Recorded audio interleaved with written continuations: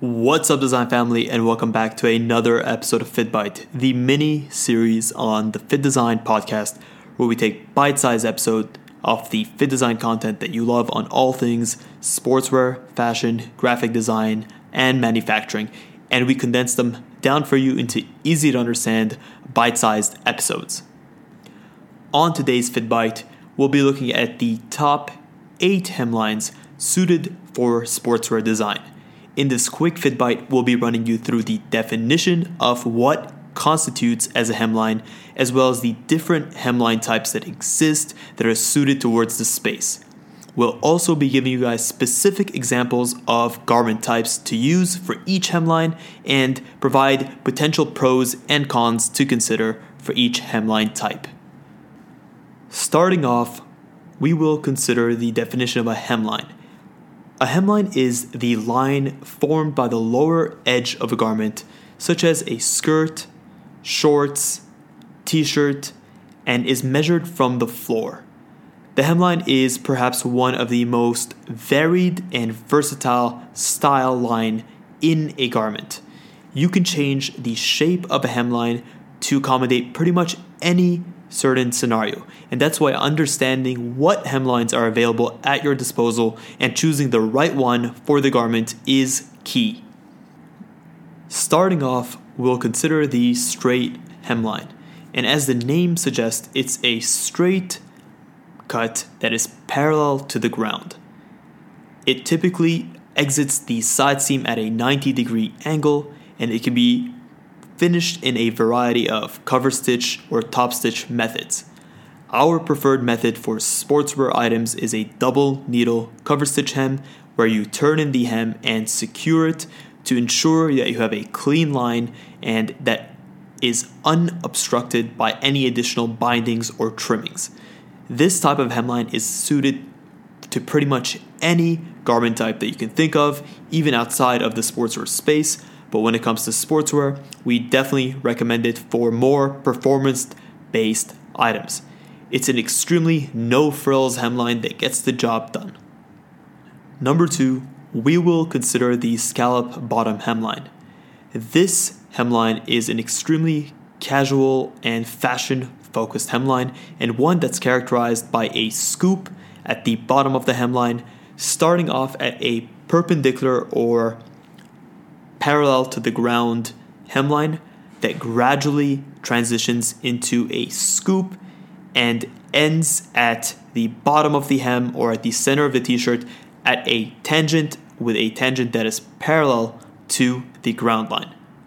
Scallop hemlines are characterized by more of a consistent and gradual curve rather than other types of rounded hemlines that we'll go on and discuss in later parts of this FittBite.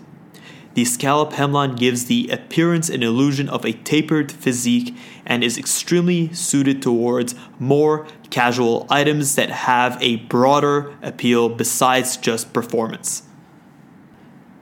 Number 3, the shirt tail hem. The shirt tail hem is quite similar to the scallop bottom hemline in the sense that it too features a curved appearance.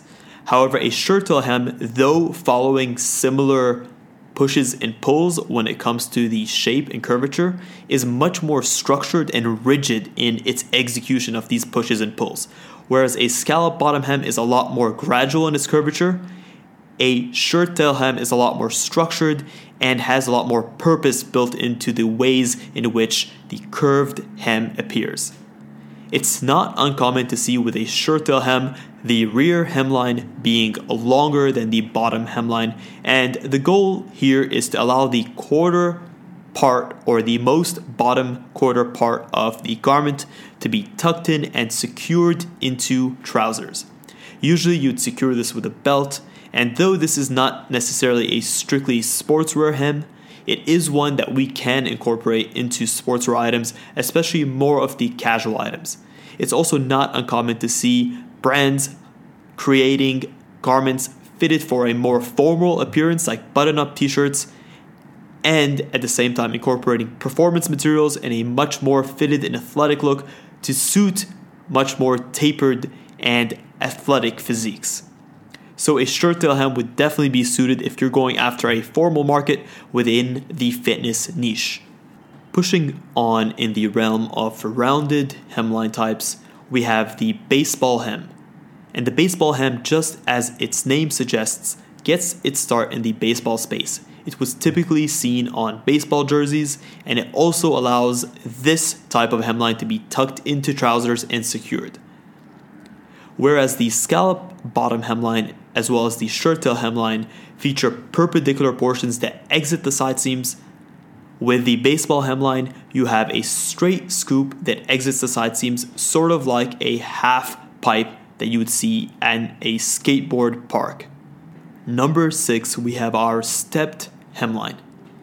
Our stepped hemline is a fashion-focused straight bottom hem where the front hemline is shorter than the back hemline. A typical type of product that uses this is a polo shirt. If you think about the Ralph Lauren iconic polo tee, you'll notice that they incorporate a split hem which creates a separation in the side seam, and then a front hemline that is shorter than the back hemline, creating somewhat of a staggered appearance. It's not uncommon to see this hemline incorporated into more sportswear-focused items that have a casual appeal and a sort of versatility that is afforded by this fashion-focused look. Next, we'll consider the brother of the stepped hem, and this is known as the hex hem. The hex hem is exactly as the name suggests. It features somewhat of a split hem that separates the side seams, but instead of creating a straight up and down slit, a hex hem tapers in at a almost 15 to 20 degree angle in order to create this hex-like shape. This hex-like shape creates the split hem look that separates the side seams and also gives this hemline its characteristic appearance. Moving forward, we have the banded hem. This type of hemline is seen on outerwear pieces like pullover hoodies and jackets. Usually, these types of garments featured relaxed or oversized cuts that create excess fabric around the waistline. What a banded hem will do is it will help tie in everything and create a snug and fitted appearance. It's not uncommon to see banded hems use either ribbed fabric or elasticated trims. This type of hemline is usually reserved for hoodies, but it can be used on more or less outerwear type items. And lastly, moving on from the banded hem, we have the gathered hem. Where the banded hem creates a snug fit, the gathered hem takes it to the next level. This type of hemline is applied mostly onto windbreakers, and it would typically feature some sort of adjustment or secure system, whether it's elasticated pull cords or drawstring. In this case, the fabric is stacked together to create a gathering type appearance at the hemline. This is a great way to seal in the garment to ensure windproofness and waterproofness. In conclusion, there are a variety of different great hemline types that exist in the fashion space. Consider this as a beginner's guide on hemline types, but it is also important to do your research and to find the necessary hemlines that best suit your vision. If you guys enjoyed this episode of FittBite, please consider leaving us a rating. It really does help us out. We love to hear what you liked and didn't like about these episodes, and potentially what episodes of FittBite you'd like to see in the future. Thank you so much for tuning into this episode of FittBite, and until next week, stay awesome.